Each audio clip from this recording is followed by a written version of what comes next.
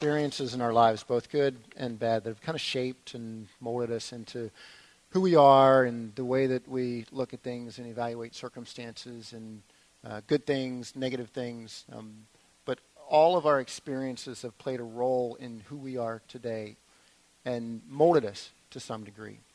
What we're going to take a look at this morning are 3 questions, and then that's going to transpose into 3 potential lies of the enemy and how the enemy tries to twist things in our lives. So let's start off with 3 questions this morning. First one, are you happy?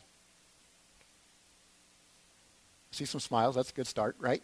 So how many of you at some point in time this week felt happy? Some point in time. That's a pretty good representation.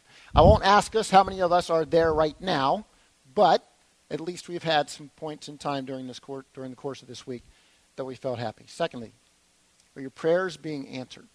I won't ask for a show of hands on that one, but just think about that. Are your prayers being answered? And then thirdly, do we have pain in our lives that is so deeply rooted that our perspective is that God must have turned his back on me at that time? Where when we think about those things, maybe we've not been able to get victory over them, or we've just struggled to be able to see God's presence in those times. So we're going to talk about these 3 things. These questions are going to guide us through our conversation this morning.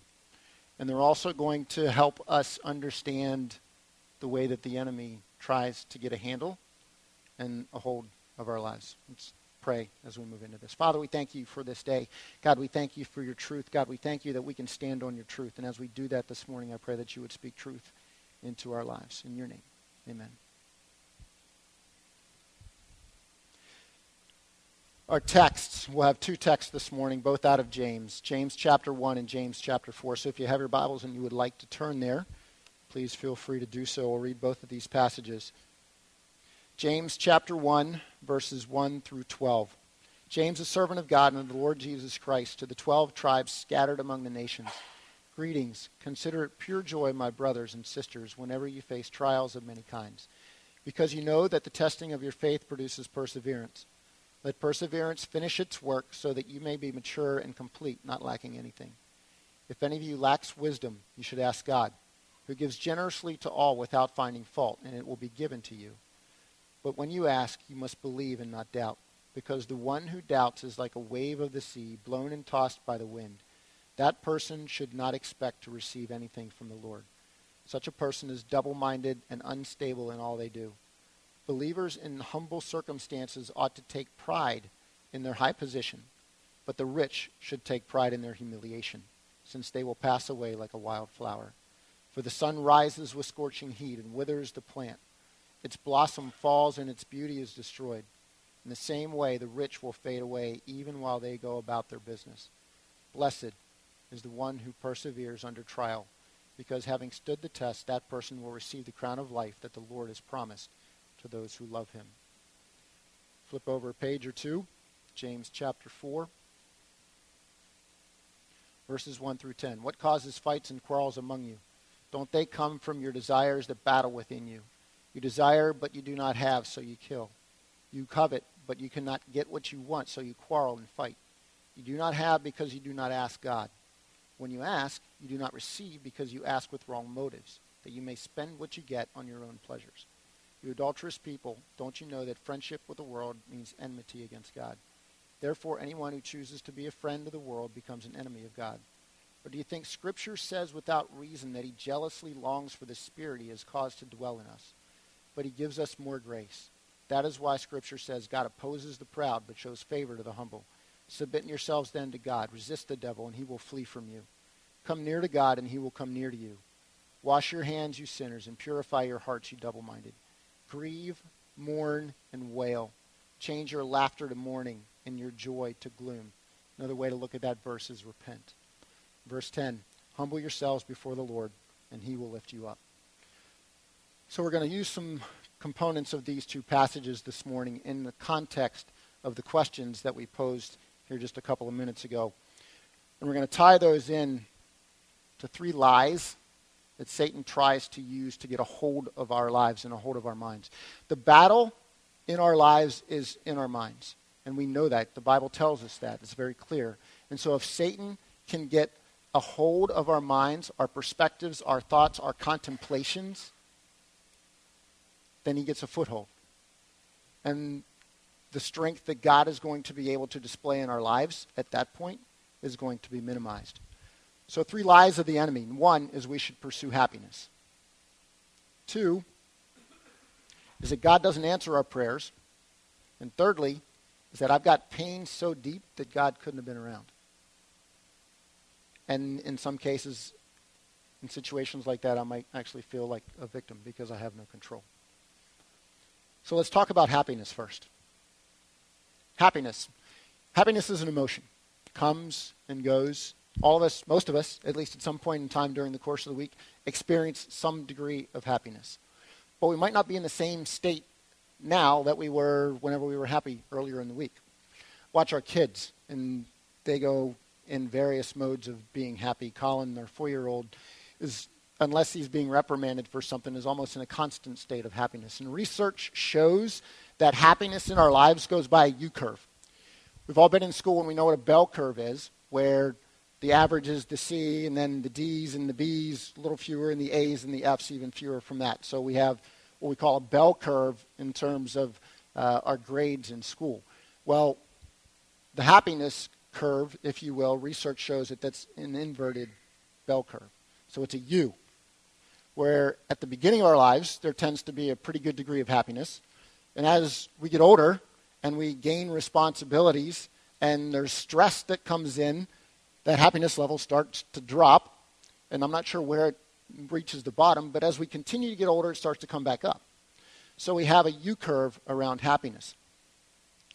And if you do research on happiness, you might find a few things that you question or a few things that you find intriguing. One of the things I found intriguing as I was looking up some research on happiness is 1/3 of Americans consider themselves to be, quote unquote, very happy. So you might think that's low, you might think that's high, but I think 1/3. Well, why just 1/3? Why isn't that higher? Well, a number of reasons. We'll talk about that. But one of the reasons could be the timing, right? You could ask me now how happy I feel that I am, and I might be really happy. And you ask me 30 minutes from now, and it might be very different. So timing is certainly one component of that. If what makes me happy is sitting in a nice chair, reading a good book with the fire on next to me, and you ask me right after I do that for about 30 minutes, I'm going to be in a really good mood. I'm going to feel really happy. On the other hand, if I'm an adrenaline junkie and what stimulates me is endorphin release and doing bungee jumping or something of that nature, and you ask me what my happiness level is after I read a book next to the fire, it might not be quite so high. Found some statistics that I'm going to talk about around happiness. And some of these things you may feel, yeah, I can relate to that, and others maybe not.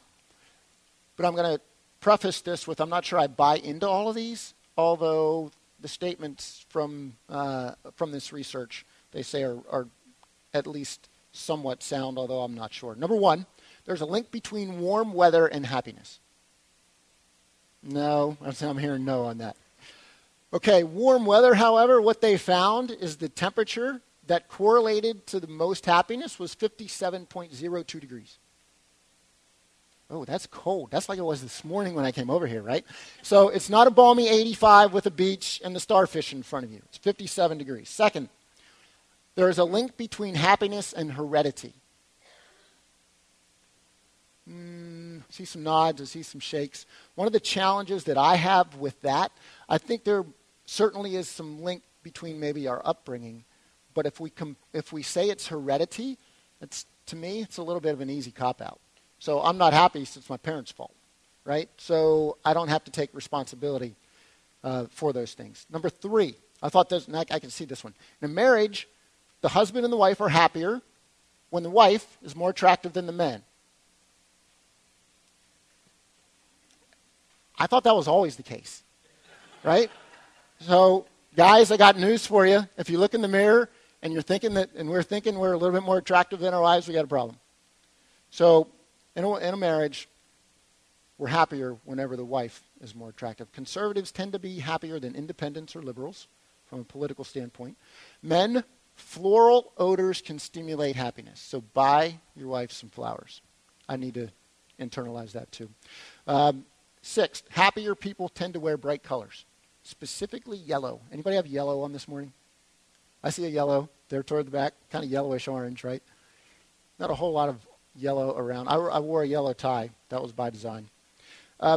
Mastery of something is often linked to happiness.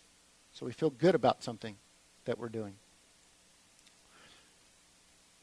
It is better to give than to receive. That actually correlated to happiness. What was found in the research is that whenever we buy something and give it away, that brings us a greater level of happiness than buying something for ourselves. In addition to that, purchasing an experience typically correlated greater than purchasing an item. So if I buy something, it gives me happiness for a period of time, but if I buy an experience, whether that's taking the kids to the park or whatever that might be, those experiences create memories that last longer. And the last one, music, can help to elevate our mood. We've probably all seen and experienced that. So if we know all this information, why do we struggle with this? Why do we have difficulty with being happy? Society tells us, if you want it, go after it. If a new car is going to make you happy, go buy a new car if you can. If a relationship is going to make you happy, go pursue that. Society tells us that whatever it is that is going to create happiness, that's what we should go after. But is there really a lot of truth to that? Or do we get to the end of that, we get what we think is going to buy us happiness or create happiness for us, and the novelty wears off and now we're not happy anymore? It's like a hamster on a hamster wheel. My niece got a couple of hamsters a few months ago, and we were down there visiting them earlier in the summer, and this hamster just going at it, like full tilt. You ever watch those guys? They get going so fast, and then they start just swinging around on the hamster wheel too. But they don't ever get anywhere. They just keep going and going and going and going. And that's what the pursuit of happiness is all about. When we're pursuing happiness and we get to the point where, okay, I got it. This is what I know is going to bring me happiness. The novelty wears off, and so does the happiness. Part of the challenge is that what society tells us we should be pursuing doesn't correlate or line up with what the Bible tells us we are to be pursuing. We find in the Bible that whenever you do a search for the word happy or happiness, you get 26 hits on that. Some in the Old Testament, some in the New Testament. But all of those situations correlate to an action, some type of activity, or some type of happening. For example, Jonah, after he had gone and preached to the Ninevites, goes out and he's all grumbly because he didn't want the Ninevites to repent. And so he goes outside of the city, and God allows a leafy plant to grow up to provide him shade, and says Jonah was happy because of the plant. And then the next day, what happens? Some bug comes and eats the plant, and all of a sudden Jonah's back to his unhappy state. Similar to us. I find myself in that situation. My circumstances make me happy. Then when those circumstances are gone, all of a sudden I'm left with nothing from a happiness standpoint. So what's the key? The key is not to pursue happiness. The key is to pursue God. And when we pursue God, we get something deeper than happiness.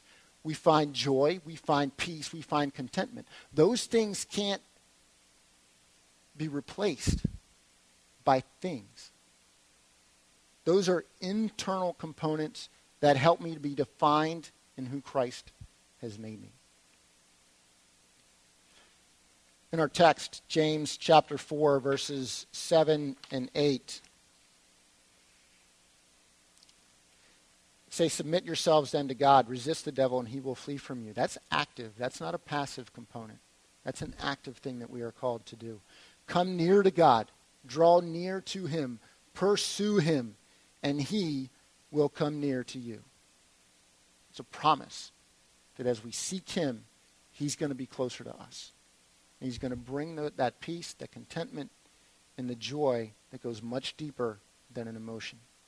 Wash your hands, you sinners, and purify your hearts, you double-minded. When you look at this and you correlate it to some other verses from Psalms and other places in the Bible, the clean hands talk about guiltless actions, and the pure hearts refer to our attitudes and our motives.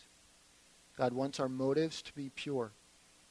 He wants our actions to be clean.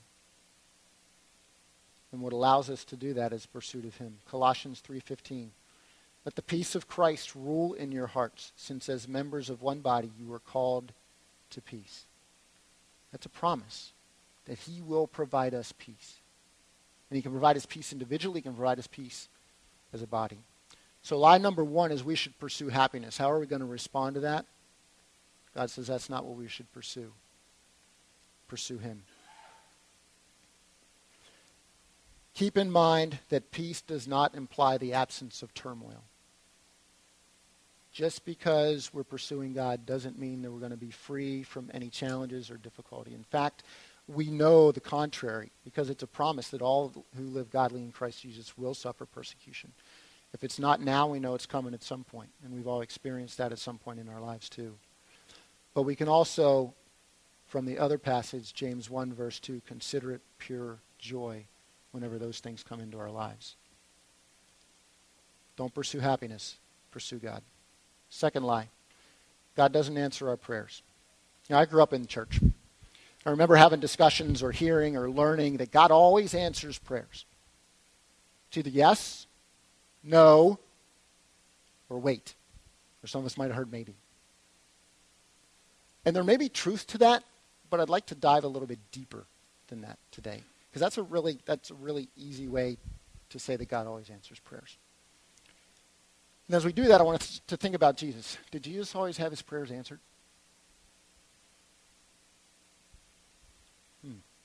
I see some shaking of the heads. Envision this. We can't be Jesus, but envision this. So you're praying to God the Father, but yet you are God. And so you're praying to God the Father, right? He's not praying to himself, but there's a little bit of a dichotomy there. Here's the man that raised the dead, that healed the sick, that gave sight to the blind. And in the Garden of Gethsemane, he asked his Father for something. Do we remember what that was? If you can take this cup from me. His desire at that point, because of the pain that he was going through and the anguish that he was experiencing, was for that cup to pass from him. If there was any other way for the price of sin to be paid without him going to the cross, he is saying, let this cup pass from me. And the end of that, however, the rest of that prayer, he states, nevertheless, not my will, but yours be done. I submit to us this morning that God does always answer our prayers. Maybe not the way we want them to be, or maybe not the answer that we're looking for. But the posture that we take in those prayers is what really matters. Verses 2 and 3 in James chapter 4 says, you desire, but you do not have, so you kill. You covet, but you cannot get what you want, so you quarrel and you fight. You do not have because you do not ask. And when you ask, you do it to receive because you do not receive because you ask with wrong motives. That you may spend what you get in your own pleasures. God calls us to be submissive, just like Jesus was in his prayer. And in that submission, that allows us to be able to accept the yes, the no, and the wait,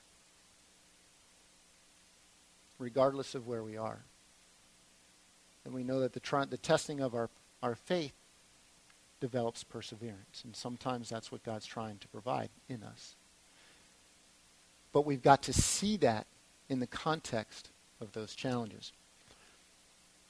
Hebrews 4:15 and 16 also talk about the fact that because we have a high priest who can empathize with our weaknesses, that because of that, we can come boldly before the throne of grace.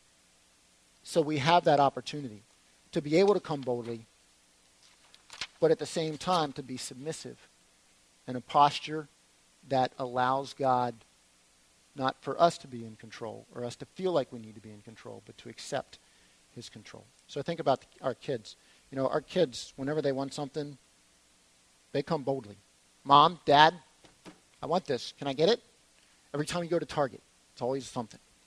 They got to go to the toy section. We were there yesterday. And it's always, I don't have one of these. Okay, well, that's fine. No, I need one of these. No, you don't need one of those. But regardless of when they've gotten a new toy,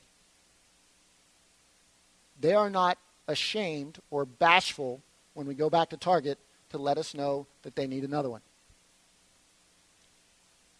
Needless to say, we don't buy one every time that we go. But sometimes there's a molding component in that we're trying to help them develop patience and help them understand that they don't get everything that they always want and desire. What if that's what God's trying to work in us at times too? James 1, verse 5. Some context around this. If any of you lacks wisdom, you should ask God, who gives generously to all without finding fault, and it will be given to you. I've heard it stated that this is kind of a blanket promise that we'll always understand the things that come into our lives. And I would say that that's not necessarily true. But if I need wisdom, I can ask of God and he'll give it to me. Yes, he will give it to me. That doesn't mean that he's going to show me today exactly where every piece of my life fits into the puzzle. But what it does assure me is that when I am in submission to him, there is an acknowledgement and an understanding that just like a parent with my child trying to mold them, he does the same thing with us. And that there's purpose behind what takes place.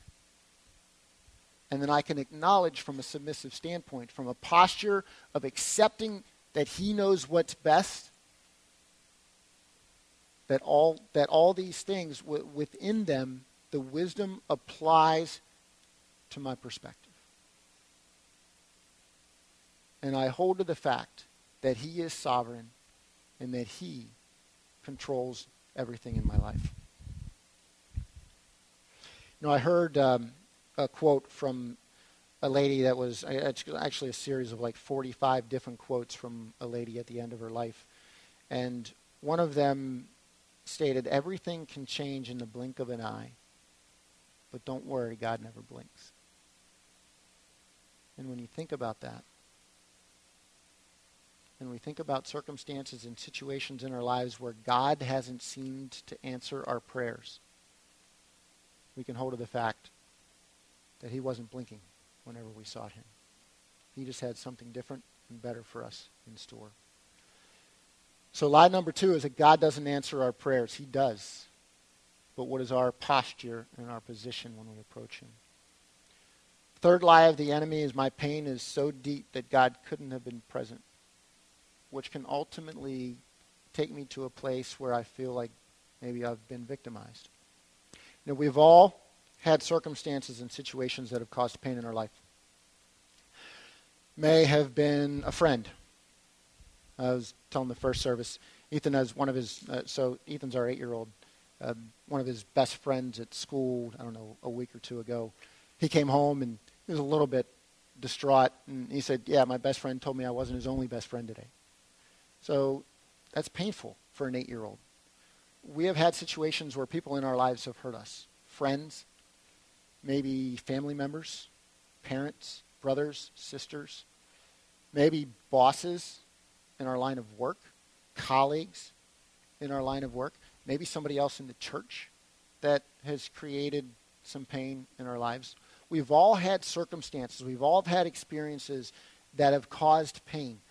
And some of us have pain that is just deeply, deeply enrooted.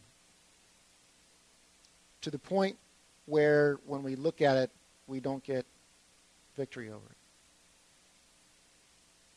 Submit another thing to take into consideration as we're looking at this too, and that's self-condemnation. Satan will take a hint of truth and expand it to where we start condemning ourselves. I'm not good enough. I can't sing well enough. I can't speak well enough. I'm not smart enough. I'm not tall enough. That's one I struggle with. All these things. I don't have enough faith. That's one that he really takes and misconstrues. Why aren't I getting answers to my prayer? Because I don't have enough faith. So I pray and I strive to have enough faith. Oh, Mike, you don't have enough faith. That's why you're not getting this. And Satan takes and twists that. And then the struggle, it's a vicious cycle, and we never get victory over that. Or there's pain in our lives from our childhoods even that we've struggled with as well. Situations where we've been hurt by other people, I'm not saying that we negate the responsibilities of other people and what they say. There are times whenever people say things or do things to us, and the Bible's pretty clear on that. Whenever we have hurt someone or someone has hurt us, that we go to the person and we try to work that out. But how do we deal with things whenever that doesn't lead to resolution? Because that's when Satan really gets a hold of us. As we look at this, I want us to think about Job. Put yourself in Job's shoes. So Job's sitting at his house, and one of his servants comes barreling in the door. It says, Job, your oxen and your donkeys have been taken by the Sabaeans, and they also slew your servants, and I'm the only one that escaped, to let you know. In the middle of that sentence, another servant comes in, says, fire burned your sheep and your servants. In the midst of that, another servant comes in, says, the Chaldeans raided and took your camels and slew all your servants. And before he could even finish that statement, a fourth servant comes in, says there was a mighty wind that destroyed the house that your children were in, and they all died. You talk about somebody that has a right to feel mistreated. If it's anybody, it would be Job. And we think and we look at what Job did in that situation. You know, I'd like to think if that ever happened in my life, I pray it never does.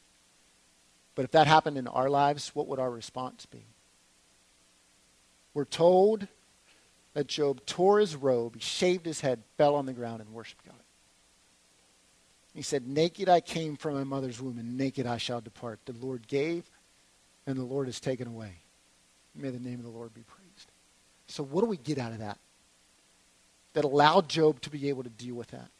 Not only was he in a place of submission to accepting it, but he was in a place of being able to see God in it. The Lord gave, and the Lord has allowed this to be taken away. And God's in that. As much pain as that causes, as much hurt as that creates, and as difficult as that is for me to deal with, God is in it. And this is something I learned from Tim about 1.5 years ago, that there are circumstances in our lives, and until we can see God in it, not just submit to He's allowed that to happen, but to see His hand in those things, Satan's going to keep twisting that knife, and we're never going to get victory. We've got to be able to see God in those circumstances. And that is not an easy thing to do, especially when there's such deep-rooted hurt and pain. And I don't have to know where that piece of the puzzle fits. I just have to know that there is a piece. And at some point in time, it's going to fit. And whenever I acknowledge that and I submit that and I see God in those circumstances, that allows me to gain victory over the lie that Satan has me believing.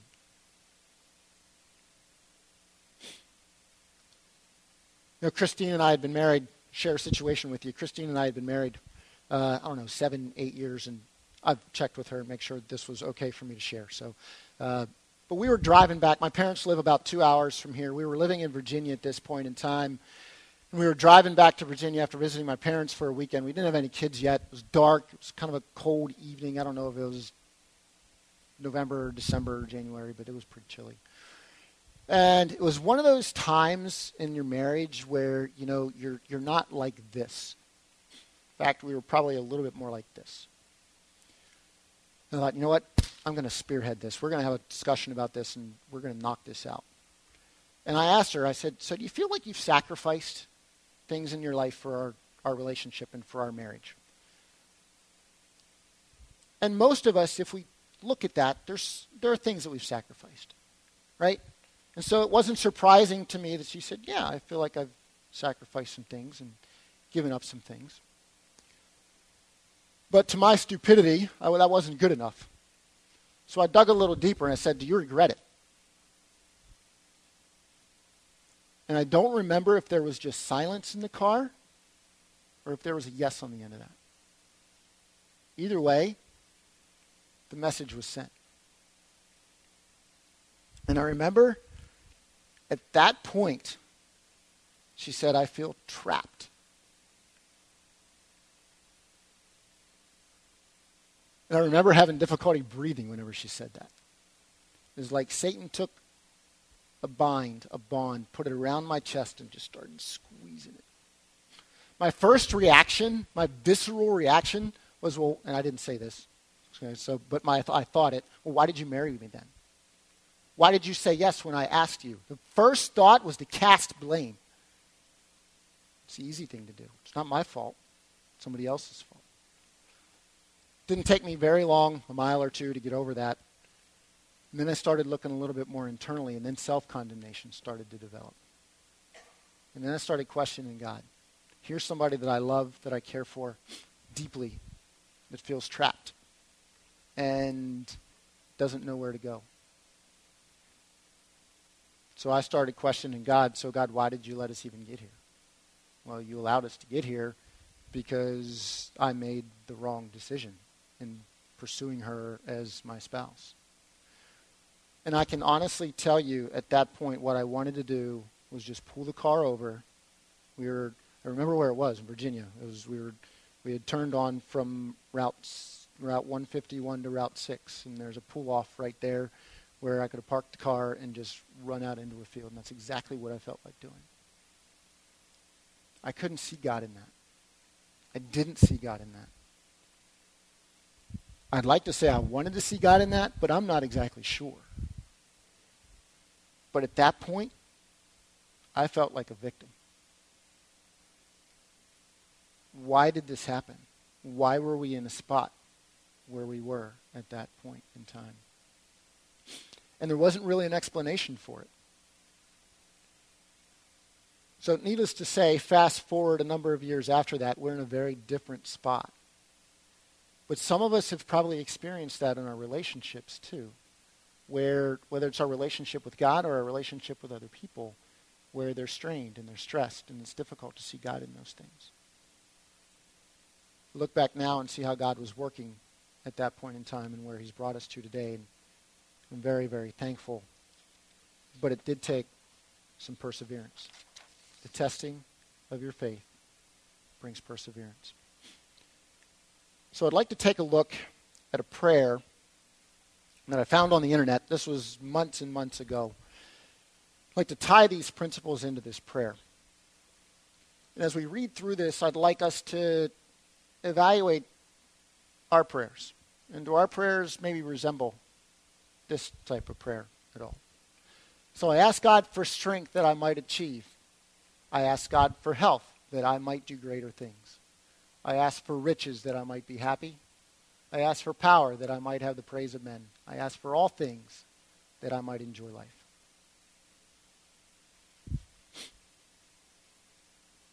Does that represent, not word for word, but maybe a lot of our desires as well? Nothing wrong with wanting joy. Nothing wrong with wanting to enjoy life. Nothing wrong with wanting strength and health. Power and riches might be a little bit self-serving, but if ultimately the perspective on that is for the benefit of God and serving him, we might be able to justify and rationalize that as well. So this is only part of the prayer. We're going to look at the rest of the prayer here momentarily. But I want to give you some context. And as I give you context, I would like us to think about the things in our lives in context of who God is. And in context of who we are in God's sight. Josh preached last week about us being sons and daughters. And that's the context that we need to look at things in our lives with that particular view. So the context of this particular prayer, like I said, this is only part of the prayer. In the Civil War, this prayer, the rest of it that I'm going to show you, was found on the body of a Confederate soldier. And it was found at at a place called Devil's Den. Have any history buffs in here? Okay, got a few. All right, so Devil's Den is about 500 yards west of Little Round Top on the battlefield of Gettysburg. In the Battle of Gettysburg, the second day of the Battle of Gettysburg, July 2nd, 1863, there was severe fighting here. You see the rocks, you can envision hand-to-hand combat. There was a lot of death that ensued from that day. It was one of the very few Confederate victories that were won in the Battle of Gettysburg, but this was one of them. But they paid a price. The Union Army lost about 800 men that day. The Confederate Army, 1,800. So there was a great degree of sacrifice. This particular soldier died in that battle. And the prayer is what was found. So let's look at the rest of this with the context. I asked God for strength that I might achieve. I was made weak that I might learn humbly to obey. I asked for health that I might do greater things. I was given infirmity that I might do better things. I asked for riches that I might be happy. I was given poverty that I might be wise. I asked for power that I might have the praise of men. I was given weakness that I might feel the need for God. I asked for all things that I might enjoy life. I was given life that I might enjoy all things. I got nothing that I asked for, but everything I had hoped for. Almost despite myself, my unspoken prayers were answered. I am, among all men, most richly blessed. So how can you have a situation where there is acknowledgement that he got nothing that he asked for, but everything that he desired? Everything that he had hoped for. How do we answer that question? Because of his posture in his life before God. We can ask boldly, but ultimately there's got to be a submission. A submission to who God the Father is and who we are in his sight. And in this situation, we see that exemplified. There's a humility here that is exemplified for us, and a position that God calls us to as well. James 4:10, humble yourselves before the Lord, and he will lift you up. Matthew 23:12, for those who exalt themselves will be humbled, and those who humble themselves will be exalted. This is another promise. This is truth. Truth that we can stand on. Not that we're going to be rich, not that we're not going to have turmoil, but that we will be exalted. So let's go back to those three questions for this particular Confederate soldier. Was he happy? Probably not. He was fighting in a war. Probably wasn't happy. But do you sense a peace and a contentment and a joy that can't be replaced by anything else in his words? Were his prayers answered? He says he got nothing that he asked for, but everything that he hoped for. Because of his posture before God, everything that he sought, even if it was not stated, was given to him. Did he consider himself a victim? Well, we don't see that evidenced here. There was a submission to the authority that was in place over him, that he was called to be a Confederate soldier, and he did what he was called to do. It's not an easy thing. But we don't see that he felt that he was a victim. So what about us this morning? Who are we seeking? What are we seeking? Are we seeking happiness? Are we seeking happiness in something? Are we seeking someone or someone else? Or are we truly seeking God? What's our posture when we pray? We pray with faith, but ultimately do we submit to his sovereignty? And thirdly, can we acknowledge that all things work together for good, as we are told in his word? And therefore, circumstances, pain, hurt, do not control me or dictate my joy. Let's close in a word of prayer. Father, we thank you, God, for your goodness to us. And Lord, we thank you for your sovereignty. God, we thank you that we are sons and daughters. God, that you love us and that you mold us. And God, that there is purpose to our lives and we can hold to that. God, we thank you for the way that you do express your love. God, we ask that you would continue to work in us. God, allow us to be obedient to the leading of your Spirit in your name. Amen.